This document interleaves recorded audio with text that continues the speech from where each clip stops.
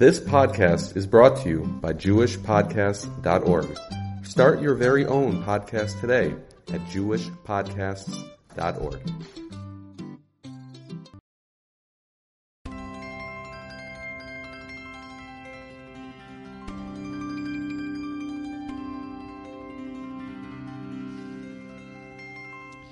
Yeah, this week we're going to be departing a little bit from our normal format in the sense that there are no mitzvos for the Taryag Mitzvos in Parshas Balak, so we can't discuss specific mitzvahs. So I just wanted to mention a few things that came up this week. A couple from the Parsha and a couple of things from a little bit out of the Parsha. And it'll be probably a little shorter than we're used to, but in any case, I think it'll be worth the time. At any rate, one of the things we notice in this Parsha is that this is kind of a completion of the episodes that we've had that are related to the Mishnah in Pirkei Avos, which is talking about the midos of Kinah, Taavah and Kovod, which it says that the Kinah, Taavah and Kovod remove a person from the world. We've seen in the previous parsha of Koirach the idea of Kinah, which is the midah of jealousy. It's obvious that Koirach was jealous of Aharon HaKohen on some level. By the way, I just found out something that I had heard about but hadn't heard exposed to this degree, which is also shy to this parsha, is that I've heard it said that Koirach, when in the times of Mashiach, will be functioning as the Kohen Gadol. And this was kind of confusing because, after all, he's a Levi, so how can he become a Kohen Gadol? Besides the fact that, it's interesting that a person who's classified as a Rusha would then be given that position. At any rate, it's brought out, I believe, from Arizal, that the kind of thing we were talking about with in Parshas Koirach, that the Leviim are associated with din, Gvura, and judgment, and the Kohanim are associated with Chesed. And it's said that when Mashiach comes, things are going to be considerably reversed to the point where the midah of Gevura is the ascendant midah. That's the midah on a higher level than Gevura. Things than din and Chesed is going to be reversed. In other words, now Chesed is on top and Gevura is subservient to it. But in the future, Chesed will be subservient to Gevura. And one of the reasons for that is that since when Mashiach comes, there will not be a Yetzer Hara, therefore everything will be able to be run completely according to din, according to judgment, because people won't be doing anything wrong. There will be no aveirus being done, so therefore the world will be able to survive even if it's run by din. Whereas in this world where we're doing aveirus, we simply wouldn't be able to survive under that kind of a regimen. So if the case is that the Gevura is the main midah, then it would come out that the Leviim, who represent that midah, would have the primary position, and the Kohanim would be subservient to them. But in any case, I often shy away from discussions of what's going to be in Olam Haba, because it's so hard for us to have any conception of what that's going to be like, that for us to go around, trying to even deal with those concepts is very difficult, since we are so lacking in information about, really what that's going to look like, and what that's going to, all the various facets of living under those kinds of conditions. At any rate, if Chazal say it, so it's important to know, I guess. And however, one thing at least it shows us. We also talk about the din is going to be according to Shammai instead of Hillel, because Shammai also represents the din and Gvura as opposed to Chesed. So what it does make us appreciate is that everything has its place and everything has its time and its proper function. And there's going to be a time when Gvura is going to have its time to be ascended. If you want to go even deeper into things, you can talk about the fact that there is a position, a bit controversial, but there's a position that just as the world goes through a set of 7 years to create a Shemitah, and then every 7 Shemitahs we have a Yovel. So to get to the real tachlis of the idea of a Yovel, the Jubilee year, so in order to understand that, we have to go through, or to come to that, we have to go through 7 cycles. So there are those that hold that the same is true in the history of the world as a whole, that we generally think of the idea of that there's going to be 7,000 years, and 7,000 years is going to be the year of Mashiach, and then everything, the whole tikkun is done. But according to them, there has to be a cycle of 7 cycles of 7,000 years. So really, we have to go through 50,000 years to get to the oil to really get to the final tikkun, the final, Yemos Mashiach. So according to that, we are in the second Shemitah right now, which is also interesting. We don't know anything about what happened in the first Shemitah, but during the second Shemitah, being representing the sphere of Gevura, we're in a Shemitah right now where din is very important, and maybe that's an explanation of why there's so many tzuras, there's so much suffering, and so many problems, is because we're going through this whole 7,000 years of din.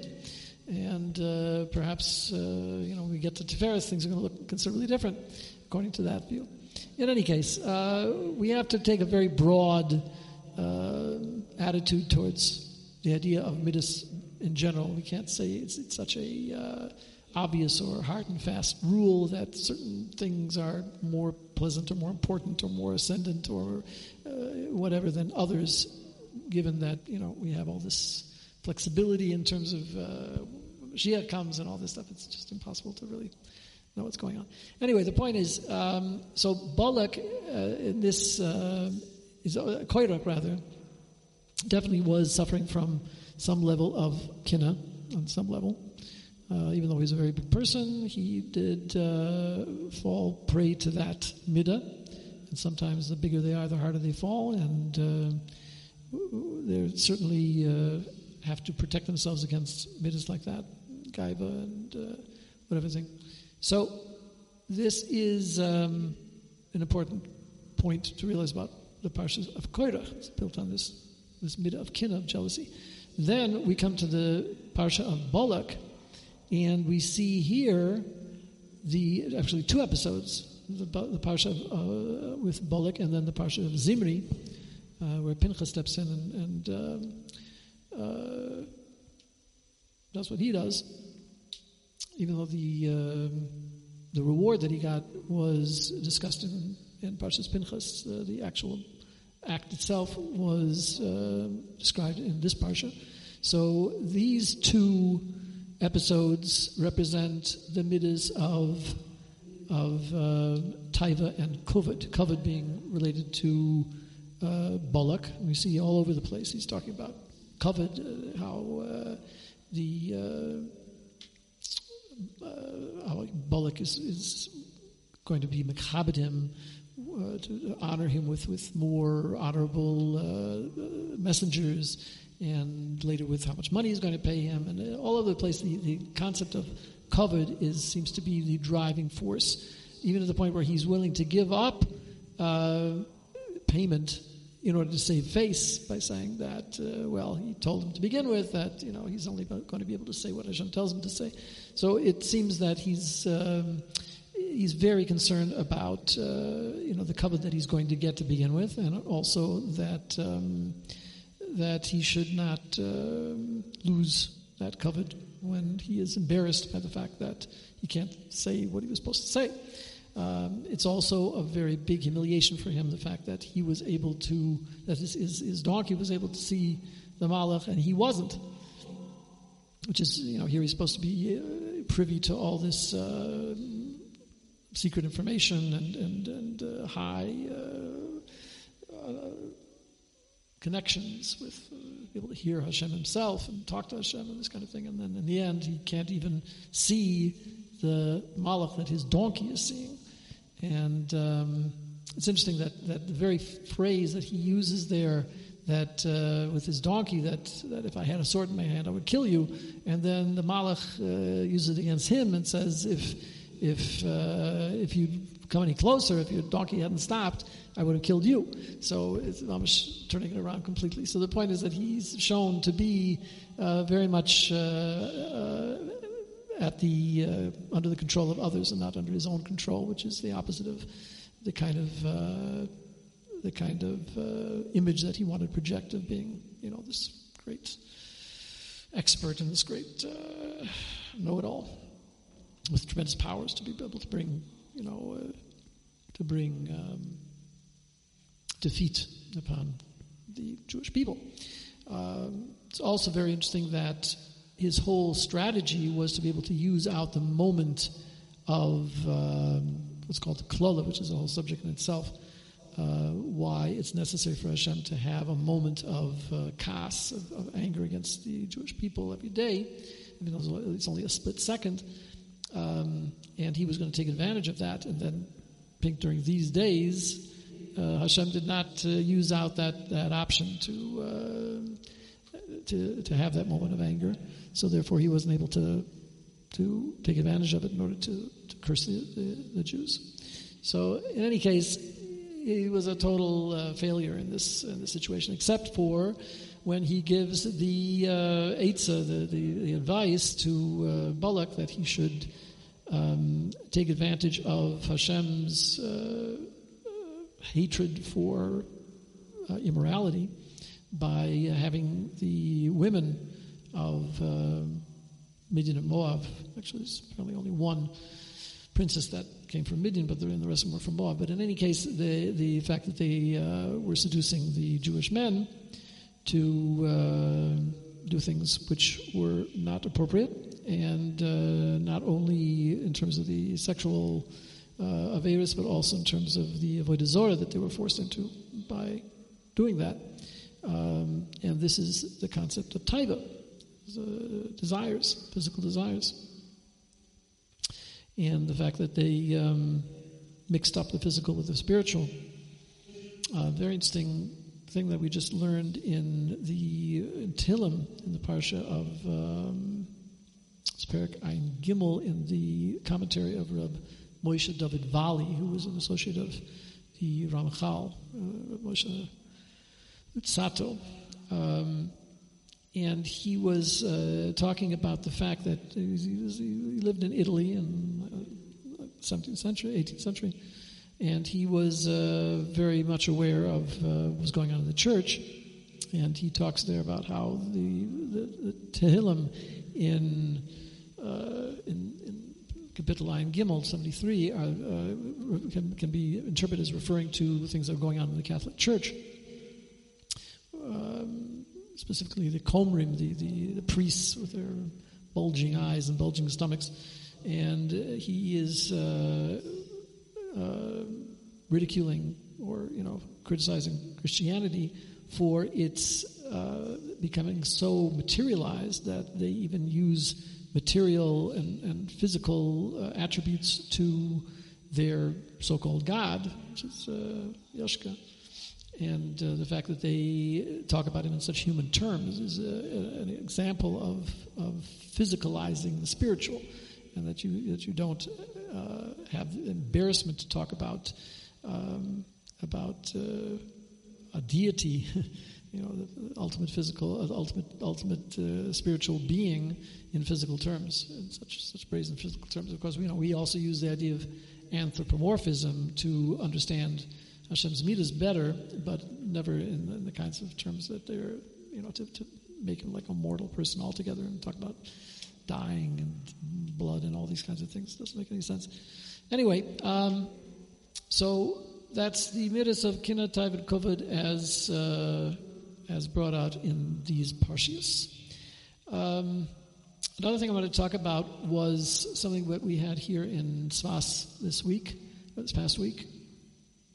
It was a Hafnasa Sefer Torah that we happened to acquire in our Bis Medrash, but it was given to us by an organization called Chizku. And that organization gives support to parents who have lost their children. And this particular case was in memory of the 45 Kedoshim, 45 call them martyrs or whatever, people who lost their lives in Meron last year. So this was a very fitting commemoration, and they brought all these parents, not only of the 45, but of other members of their organization as well, to come and participate in this Hafnasa Sefer Torah. So there was a pasuk in this parsha. It's one of the Nevi'os of Bilam, where he says, "Merosh Tzurim Ar'enu," that I see him from the top of the rocks. So there's an interpretation brought down from a sefer called Or Hagonas L'Tzadikim from Aaron Zelechov, who was a Talmud of the Tanya and also wrote the Perish, the commentary on the Siddur called Keser Nahoira, among other things. Anyway, he talks about that pasuk in terms of the idea that when we are just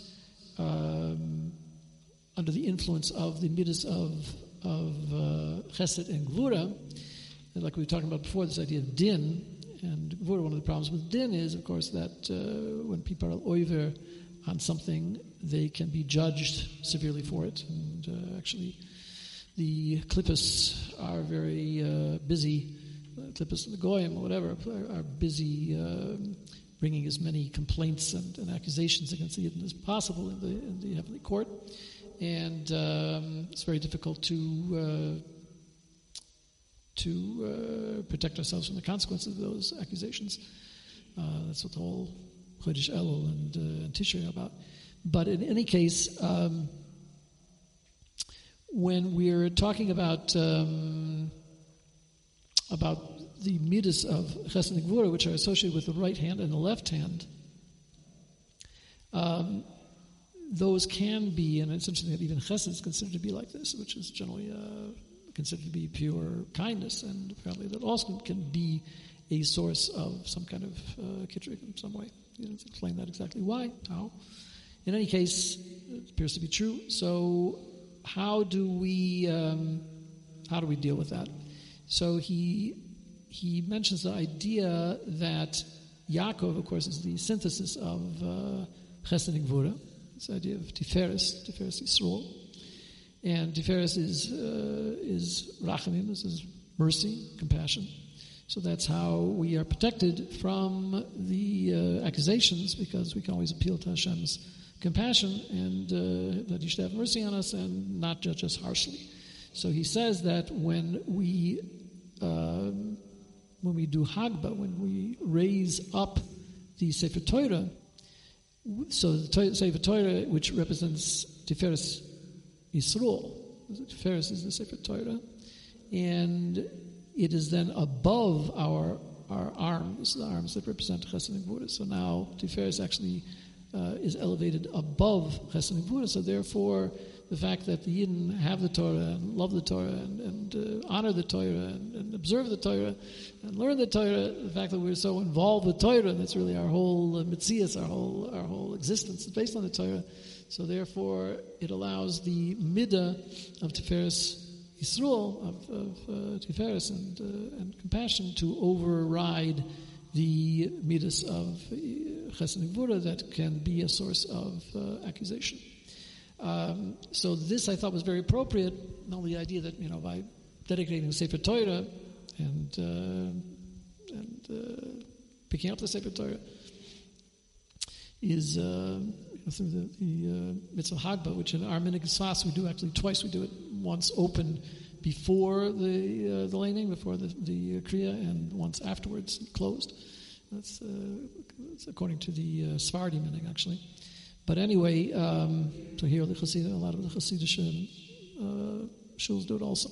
In any case, the idea is that in this particular case, we talk about the power to annul gzeirus, to be mevatel, to override decrees, which can happen on the basis of those kinds of accusations. And the 45 korbanos that we had in Meron, to which this Sefer Torah is dedicated, has a tremendous power to be able to annul bad decrees. I mean, it would seem that itself is a pretty bad decree, but sometimes you have to have a pretty big sacrifice in order to annul something that's even worse. So it's very interesting. It's well known that before that event happened in Meron, that directly, minutes before that, Reb Meilech Biderman, who's a well-known Baldarshan and a very well-known personality, was singing one of the songs associated with Lag BaOmer, and he was saying the words "Kra Roya Gzar Dinenu," that you should tear up the evil decree, the bad decree.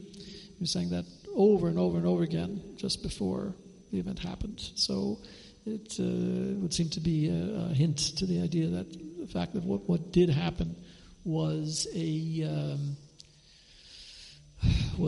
nullification of the kind of decree that could have happened, and we only can imagine what that could have been. In any case, it was an interesting juxtaposition of these ideas of our making also. So how does it relate to the pasuk of Meirosh Tzirim Areni, that Tzir is the Tzirim? He plays on the word Tzur as the word Tzir. Tzir is the image. So Meirosh Tzirim Areni, he says, refers to the neshamas, and the neshamas are on the level of Bina, which is one of the highest of the midos, and that's where the decrees are annulled. So this idea of the neshamas, and we have the 45 neshamas, were involved in the nullification of the decree which happens in Bina, and that's what the pasuk is referring to, an idea of Rosh Tzirim Areni, that's where that nullification takes place. Anyway, that's another one of the things that I wanted to mention for this week. And just to add an interesting aspect to this Sefer Torah, doesn't have anything to do with Balak, but it does in a sense also, because it's really talking about the idea of the midah of kovod, that people want cover for themselves. It was appropriate that this Sefer Torah should be donated to our particular Kehallah, I think. I don't know if it was intended for this particular reason. I mean, the ostensible, the outward reason why we got it as opposed to somebody else is because we don't have another Sefer Torah.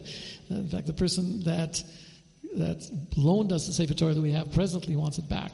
And he was also involved with the person who donated this Sefer Torah, so he was the one apparently suggested that we get it as opposed to somebody else. But there was another reason why I wanted to bring out that it's appropriate, because after all, Hashem is concerned that this Sefer Torah should have an appropriate home. And after all, it says that even the Sefer Torah in the Heichal is a mazel, has a mazel. So obviously Hashem is concerned with the mazel of the Sefer Torah itself. It should be found in an appropriate, find an appropriate home. In fact, one of the Rabbanim, there's a Biala Rebbe that was there at the Suda, and he mentioned to me a Torah that when Hashem went around to give the nations of the world the Torah, and they rejected it one after the other, that it says that the Sefer Torah was very unhappy. It was very sad that he was feeling rejected, even though he couldn't find an appropriate home. Didn't know who was going to accept it. And then he finally came to the Yidden, and the Yidden accepted it.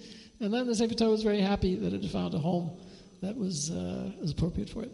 So in this case, why were we particularly appropriate, aside from the fact that we needed it, is this concept that, or the fact that it's a very unique congregation in the sense that we really do not belong to any particular group. It's made up of a number of different groups, even groups that normally might be at odds with each other in the world. And here, the fact is that what happened is that basically, there's a lot of different Hasidic groups around, and not everyone has enough to be able to have their own Kehallah. You need about, usually 30, 40 families of your own group in order to create a medrash for that group. And so people from all these different groups that had fewer than that number came together to create a medrash that's just a combination of all these people. And not only do we not have any particular group, but we don't have any particular rav, and we don't have any particular gvir, like a wealthy person that's put up money for it. It's totally a volunteer kind of combination of different people from different backgrounds and different. We're all Hasidim, but and even that's not true, because we get a lot of people from the area that can be Sephardim and Litvish and all kinds of people come in as well. So it's even not totally Hasidish even. But the fact is that all of these different people are volunteering their particular talents and creativity and abilities and whatever to support a truly heterogeneous group is quite unique. And the fact that, anybody who was there at that event really felt a tremendous spontaneity, a tremendous chayas, energy that was really unique. And I think that's really unique because normally if you have a group that they're all the same and they're all from the same, they all follow the same Rebbe or the same minig, whatever it is. Here we don't even have a particular, the minig that we have is minig Sfas. Sfas has its own minhagim, and we would adhere to those minhagim, but not the minig of any particular group. Usually people, get together with similar people and they feel, a certain commonality and a certain bond with each other because of the fact that they're coming from similar backgrounds or they have the same affiliation. And in our case, that's not true at all. But it's over these few years. It's only the whole Bas Medrash is only 7 years old, and we went through a major change about 3 years ago. Also, we're kind of regrouped. And in such a short time, the people feel such a bond with each other, such an achdus, such a unity, that it comes out in that very strong energy, which is really an amazing thing. We're not just like a haphazard group that could have gotten together and just to daven together and that would be it. But the fact is that really we have this, we feel a tremendous achdus, which is, I think, a very, very unique thing. In a similar way, the Sefer Torah is usually given by one person in memory of a person, or because it's their Sefer Torah and they want to be Mekayim the mitzvah of the Sefer Torah. In this case, this was put together by a group of many people donating money for the Sefer Torah, and it's dedicated not to one person, but for 45 people that were also from all different walks of life and all different affiliations, and just happened to be united by the fact that they were all included in this one terrible event. So it's both the Sefer Torah and the Kehallah, where it's found its home, are both kind of an ad hoc combination of many different types of people who would never ordinarily have had anything to do with each other. And through circumstances, Hashem made them into one unit, and they feel a tremendous achdus and a tremendous connection.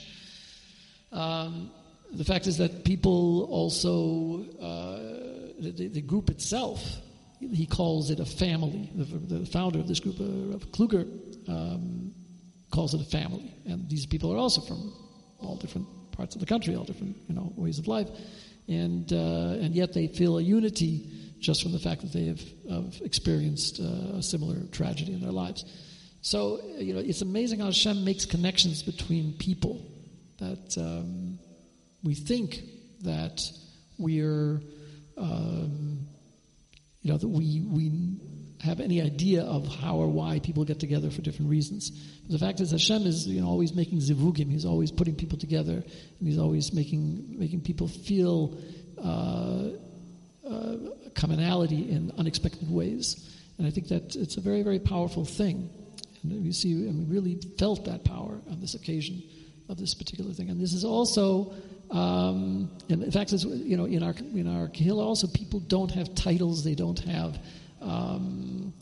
It's not about any one individual. Everybody's, again, they're volunteering their abilities and whatever they can do for the sake of the whole. And that's exactly the opposite of what we see in Parshas Balak, where Bilam was really totally mercenary. He was only out for his own honor and his own status and his own wealth and whatever. And he was not really particularly interested in what he had to do. It was the main, and certainly not in terms of serving Hashem. It was only a self-aggrandizing type of thing. So whatever, all of these things came together this week, and next week in Mitzvah Hashem we'll get back to the emphasis on the Taryag Mitzvos. If you would like to contribute to the organization that produces these podcasts and see what else we're doing, access some of our other materials, you can find that at nekudah.org. That's NEKUDAH. That is nekudah.org.